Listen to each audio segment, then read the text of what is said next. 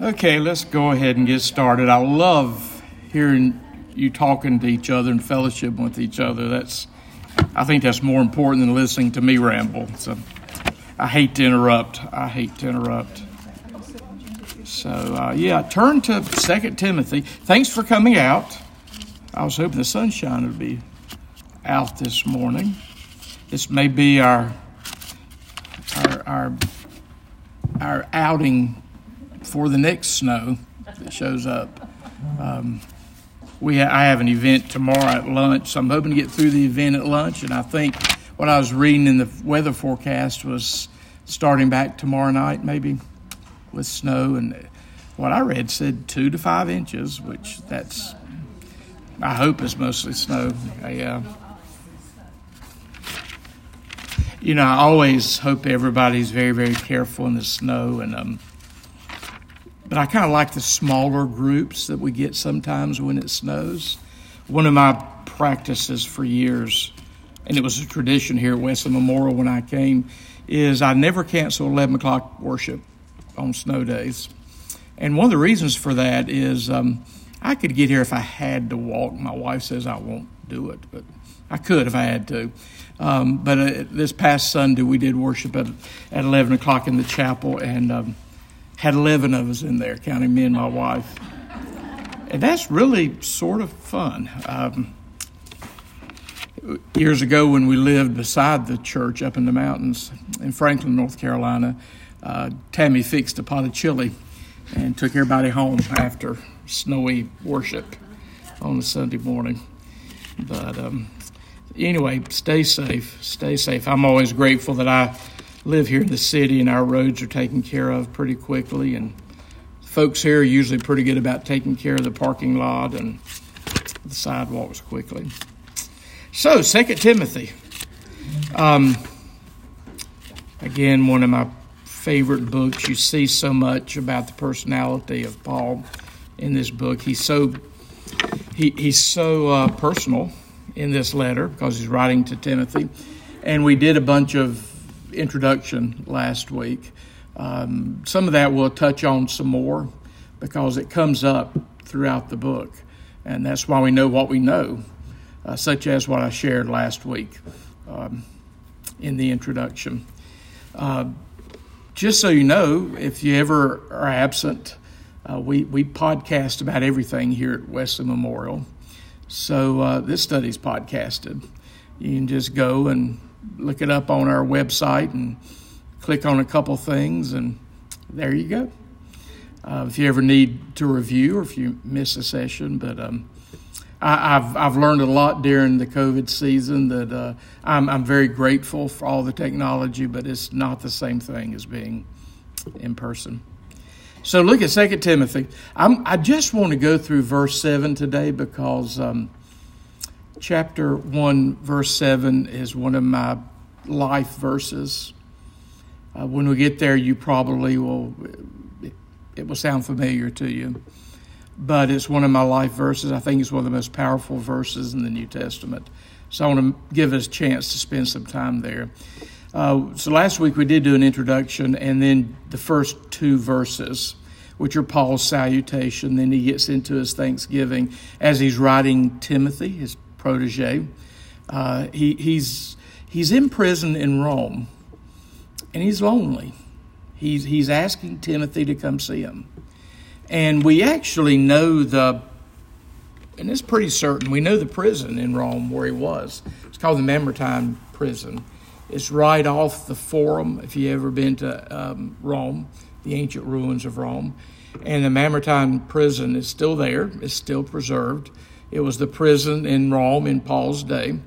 And it's not much more than a hole in the ground. One of the things that we've learned in the modern world is we take care of our prisoners. We feed them and do things like that. In the ancient Roman world, it never dawned on them to take care of prisoners. Basically, that you were in prison till you were either executed or let free, and the state did not spend any money on you, which you'll see in this letter. Paul asking his friends to bring things to him. That's just the way the Romans did imprisonment. So if you're ever in Rome, because they won't show you unless you ask, because most of the people that go to the Forum of Rome, they're looking at all the Roman stuff around the Forum in Rome. But you can let them know you're a Christian and ask them to show you the Mamertine prison. And it's right there, right off the Forum. And it probably is the prison that Paul and Peter would have been in. Anyway, so he's lonely. He's asking Timothy to come to him. And throughout the letter, you're going to see a lot of Paul's personal requests, particularly in the last chapter.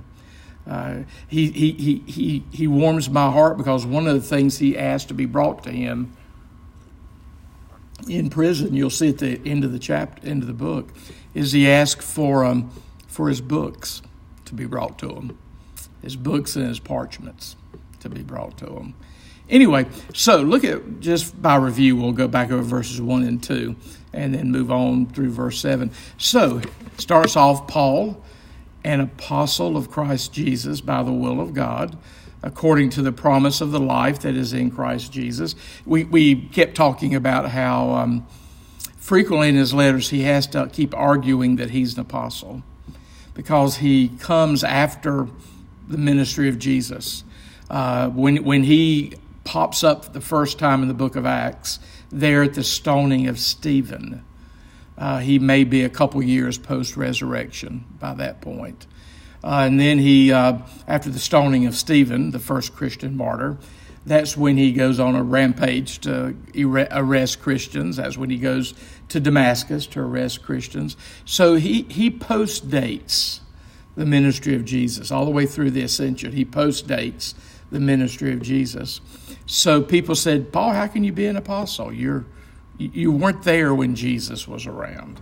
But we know his answer, the road to Damascus. That's why the book of Acts includes that story 3 times.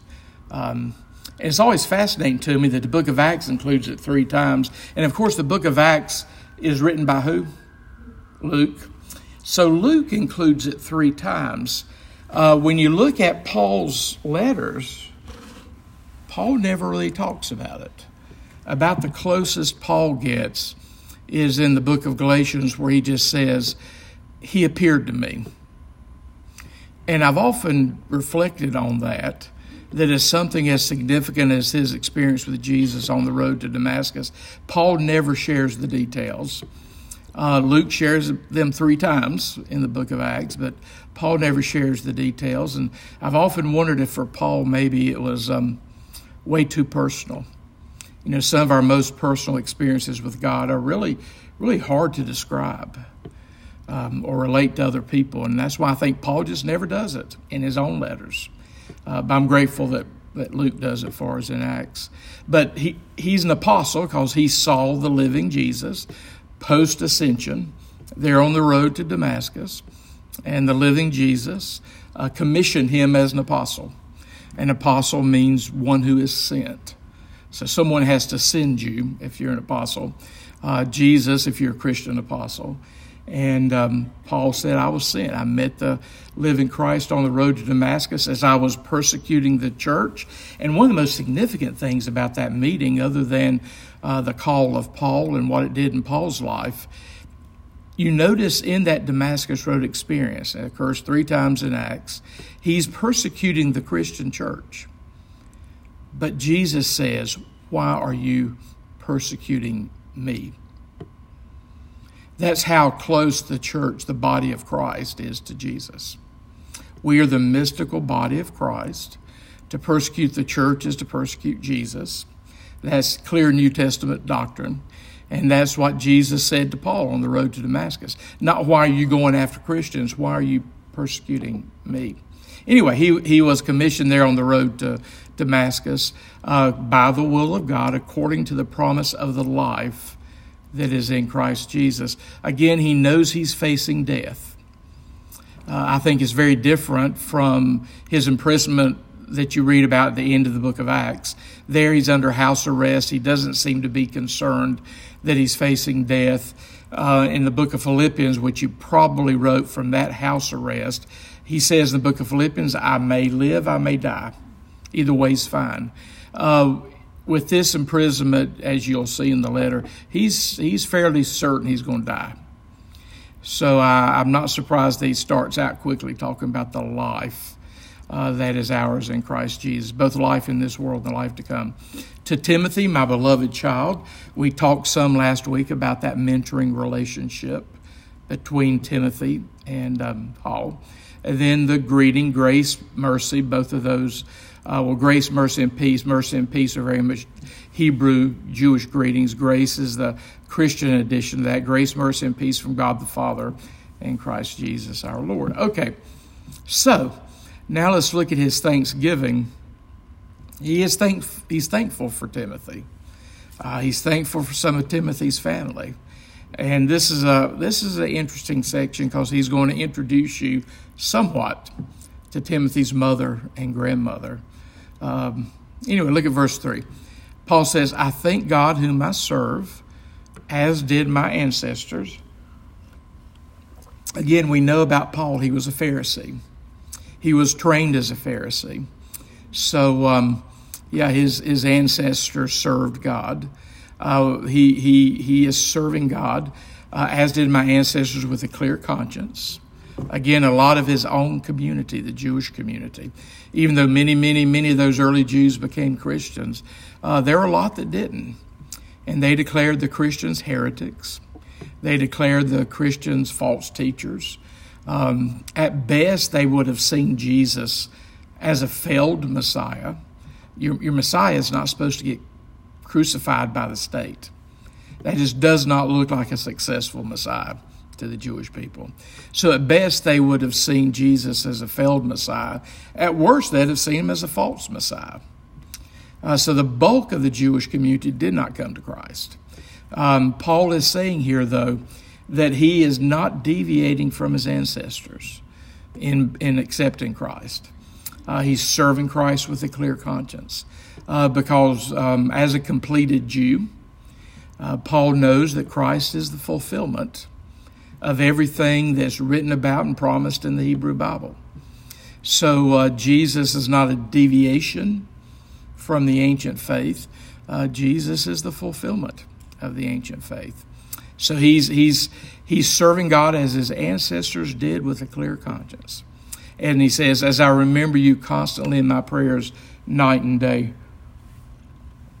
We've often reflected from this that Paul prayed twice a day, night and day. He was constant in prayer. He prayed for Timothy. Again, it's amazing to see how important prayer is throughout the Scriptures. Prayer is central to the Christian life. Paul prayed often. He prayed, he says at other places, constantly. Sometimes he talks about, I just made mention of you in my prayers. I think he kept a prayer list, and sometimes he would just call those names out to God. Well, certainly he prayed for Timothy. He says, I remember you night and day. Verse 4, as I remember your tears, I long to see that I may be filled with joy. So it's always interesting to read a text like this and see what you can learn about Timothy. Evidently, his mother and grandmother, who you're getting ready to meet, never told him big boys don't cry, because Paul remembers his tears. And as a matter of fact, we have an account of Timothy's tears. As homework, you can go back and look at Acts chapter 20, where Paul is leaving Ephesus for what he thinks to be the last time. And again, Timothy is the pastor in Ephesus, that major city in ancient Asia Minor, present-day Turkey. So you have that remarkable, tender account in Acts 20 of Paul taking leave of the Ephesians, and they're assuming it may be the last time they ever see Paul, and they shed tears.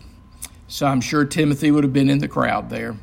So he remembers those tears from perhaps the last time he saw Timothy when Paul left Ephesus. So he has a distinctive memory of a particular time. As I remember your tears, I long to see you, that I may be filled with joy. And here comes his family. I'm reminded of your sincere faith. A faith, and again, that says something about Timothy, sincere, deep faith. A faith that dwelt first in your grandmother, Lois, and your mother, Eunice. My mother's middle name was Lois. I'm fond of these two names. So he's mentioning Timothy's mother and grandmother, Eunice and Lois. Evidently, they were devout Jews who embraced Christ. And again, we saw Paul going through Lystra in the book of Acts. He took Christ to Lystra. He created disciples in Lystra. So probably on his first journey to Lystra is when God used Paul to convert Timothy's family. Don't know for sure about his dad. We are told his dad is a Gentile, a non-Jew, which is why in Acts we see that when Paul takes Timothy on his travels, because Paul always starts out, wherever he goes, in the synagogue first.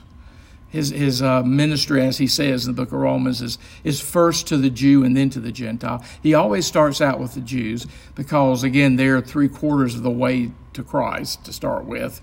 They have the scriptures. So he always starts with the Jews. So he had the young adult Timothy circumcised in the book of Acts because everybody knew, though his mother and grandmother were Jewish, his father was not.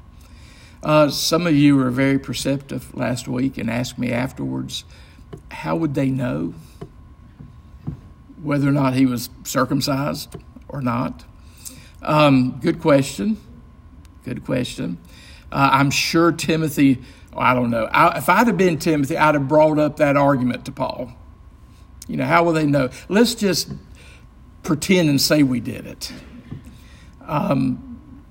Because again, Paul wants to make sure Timothy can be effective among the Jews. And as a Jew, if he was not circumcised, he would not have been effective among the Jews.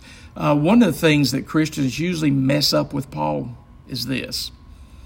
And you have to read all of Paul's writings closely.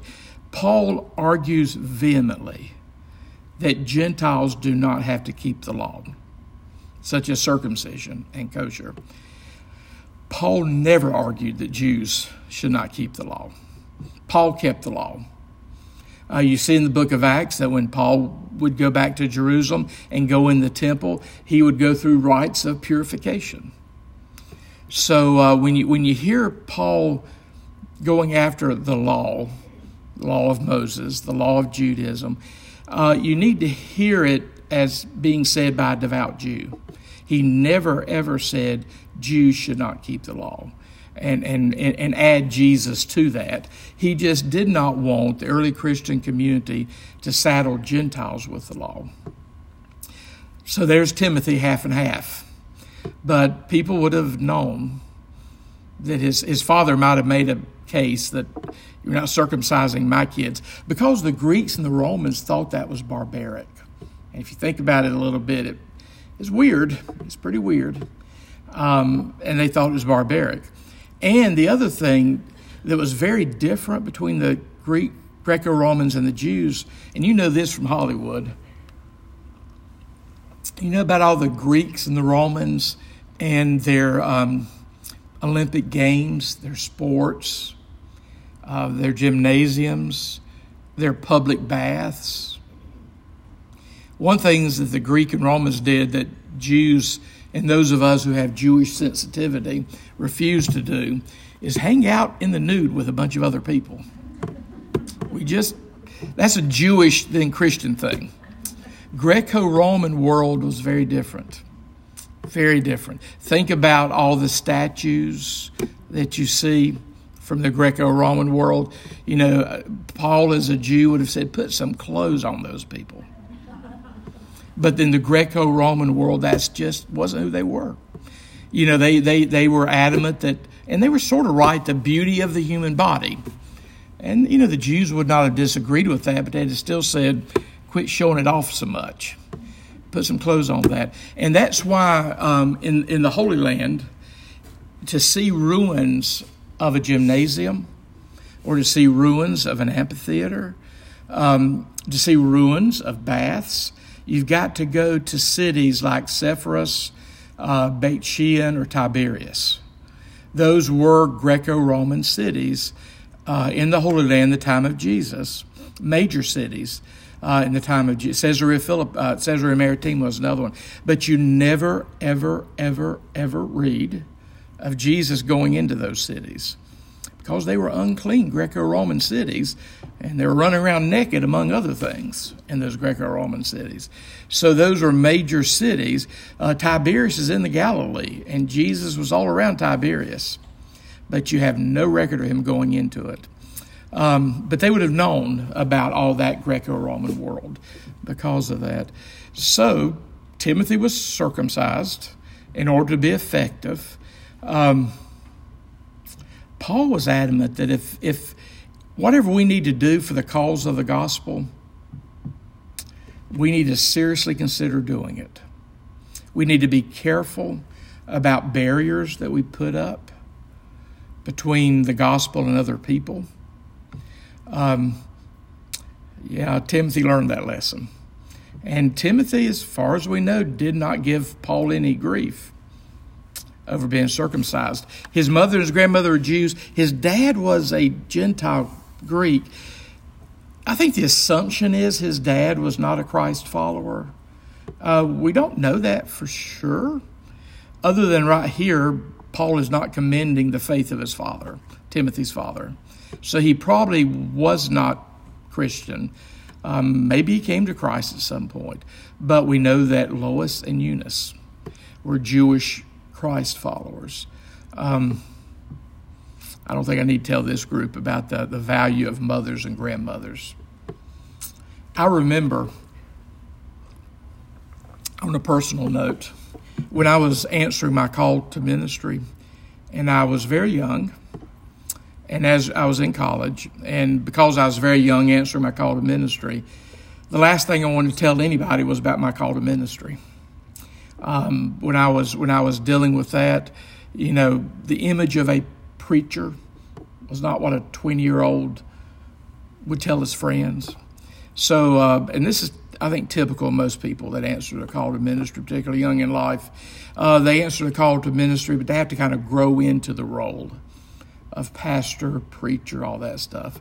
When I was answering my call to ministry, the one person that I was excited about telling was my paternal grandmother. She, of all my family were church-going folks, but most of all my family would have said, don't be too fanatical about this stuff now. Except my grandmother Patterson. And she was the one that I was most excited about telling. And I kept working on getting my courage up. I was 20 years old again. I kept working on getting my courage up to tell my grandmother. She passed away suddenly before I had a chance to tell her, which was slightly devastating to a 20-year-old. I like to think since then, now that I've learned a little more about Scripture, I think since she's part of that great cloud of witnesses, she knows what happened with my life. She knows what happened with my life. We are surrounded by a great cloud of witnesses. I don't think that great cloud of witnesses can see or know anything that would diminish the bliss of heaven. But I think they might can see and know things that would add to their joy in heaven. Anyway, I don't need to tell you folks about the influence of a mother or grandmother. And that's who influenced Timothy. His dad probably was a good man, but as far as the faith goes, there's no record that he influenced Timothy. But anyway, notice how Paul refers to, I'm reminded of your sincere faith, a faith that dwells first in your grandmother Lois and your mother Eunice, and now I am sure dwells in you as well. And Paul certainly would know. Verses 6 and 7 are two of my favorite verses, particularly verse 7. Notice what Paul says to Timothy. And again, he's calling Timothy to come visit him in prison in Rome. I think the assumption for everybody was that Timothy was going to take over the role for Paul as the head of the Christian movement. So Paul is encouraging. Look at verse 6. For this reason, I remind you to fan into flame the gift of God, which is in you through the laying on of my hands.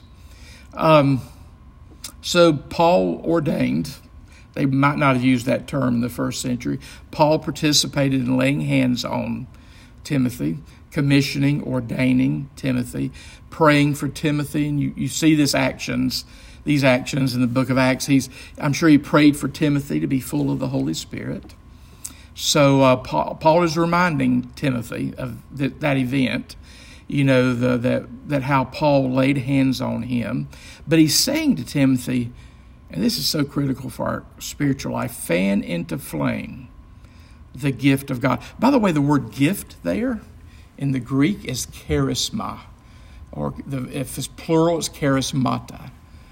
You probably know an English word that comes from charisma, charismata.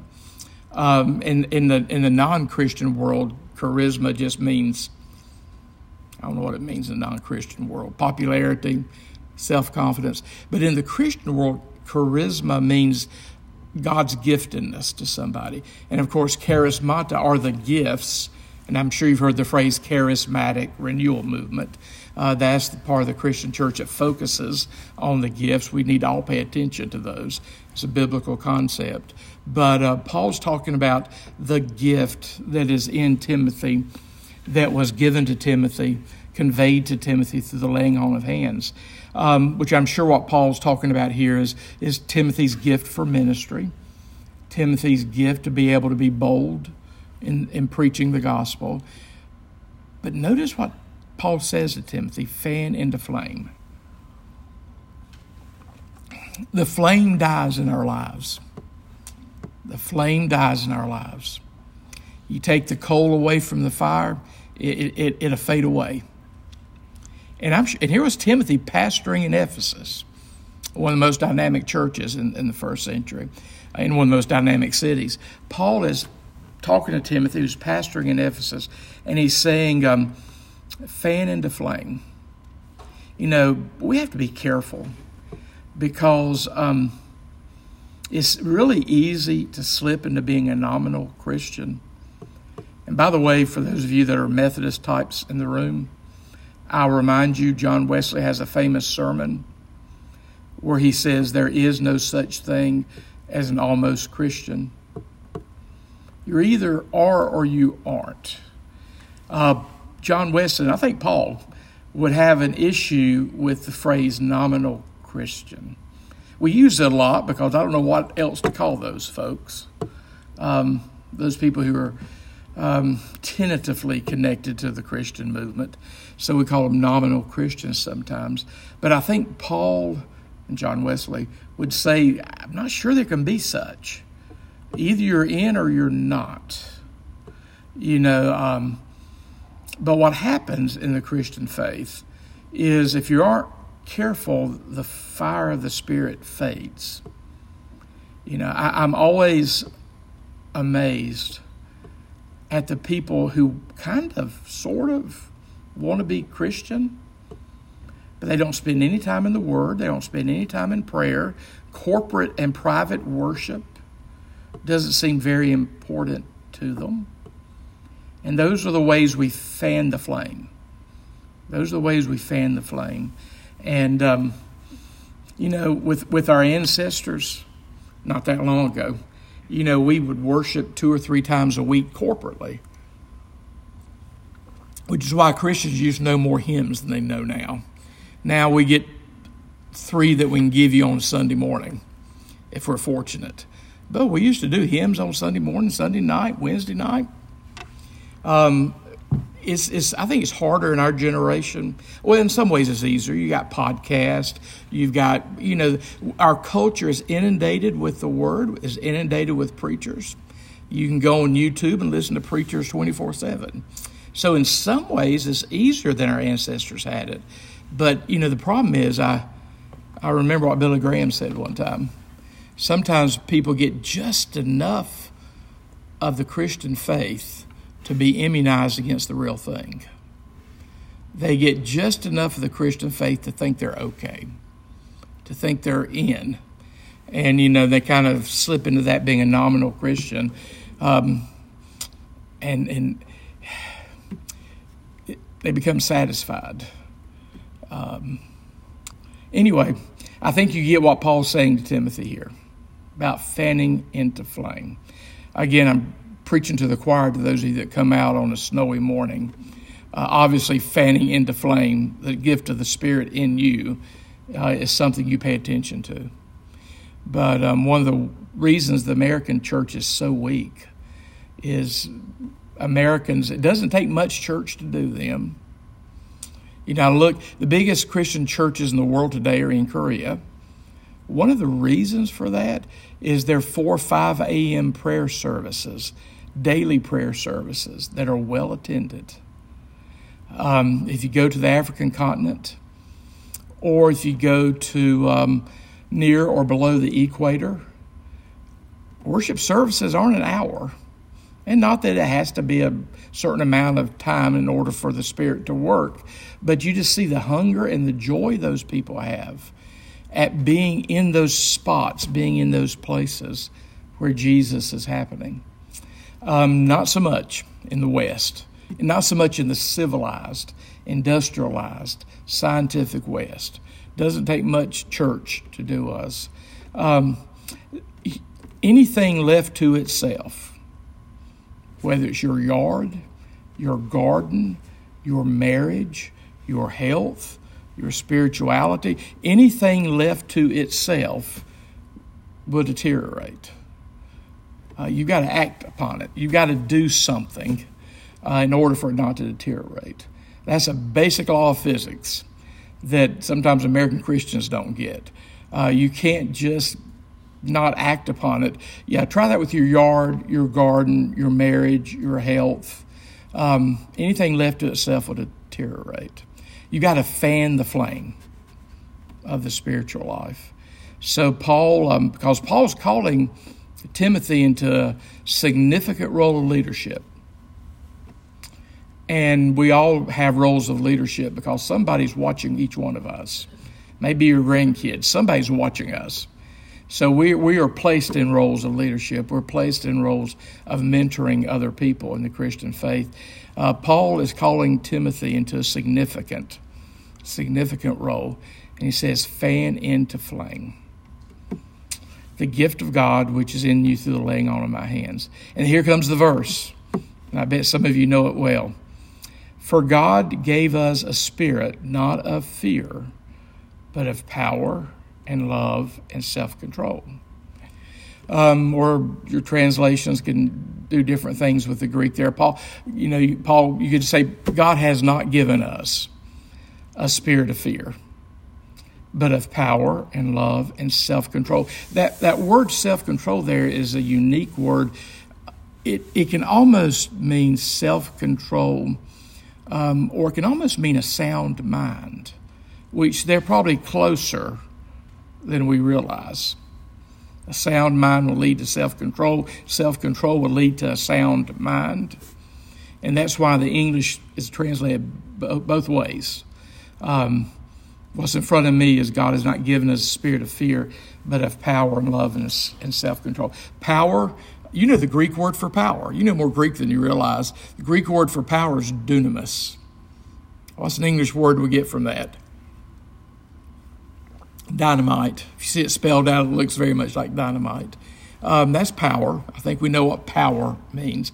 And it's not power to leap over buildings with a single bound, but it's power to preach the gospel. It's power to live the Christian life. Love, we know about love, agape, and that self-control or sound mind. But it's interesting that Paul starts out by saying, God has not given us a spirit of fear. Some translations will say timidity, which is a fancy word for fear. But it's interesting because you see how close the root for timidity is to Timothy. There's a lot of Christians that need to be told on a regular basis, God has not given you a spirit of fear, so quit being so fearful. God has not given you a spirit of fear. When the fear shows up, it's not from God. God has not given you a spirit of fear or timidity.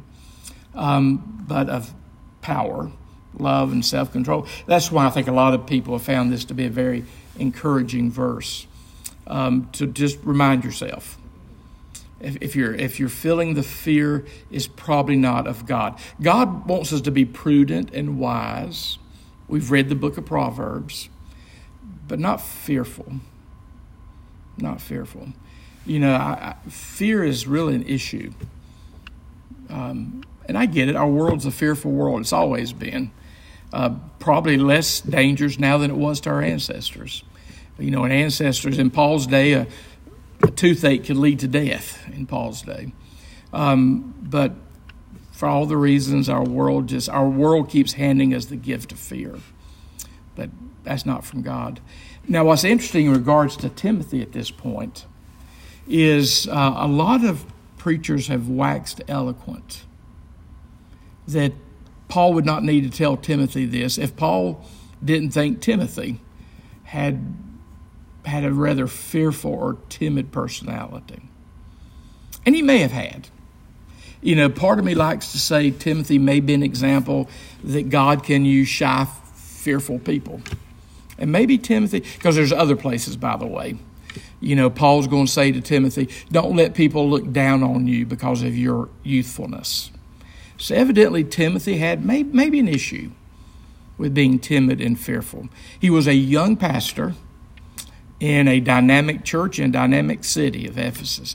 And Paul's calling him to Rome to give him the mantle of leadership in the early Christian movement. So Timothy may have had an issue with fear or timidity. So Timothy's a good character study and how we can get over that. We really can get over that.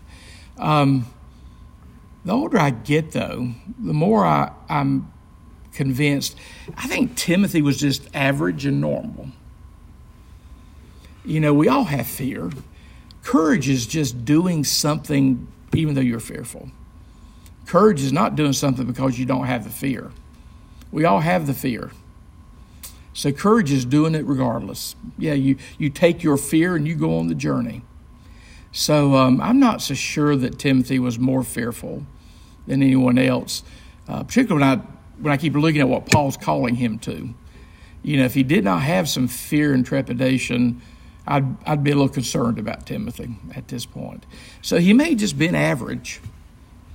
So maybe what Paul's saying here is just for all of us average folks who need to just take the fear that we have and move on. Do what God's calling us to do. But this is a great confession of faith. For most of us, we need to write this and put it on our mirror so we can see it every day. God has not given us a spirit of fear, but of power and love and self-control / sound mind. This is a good place to stop because that is a great, great verse.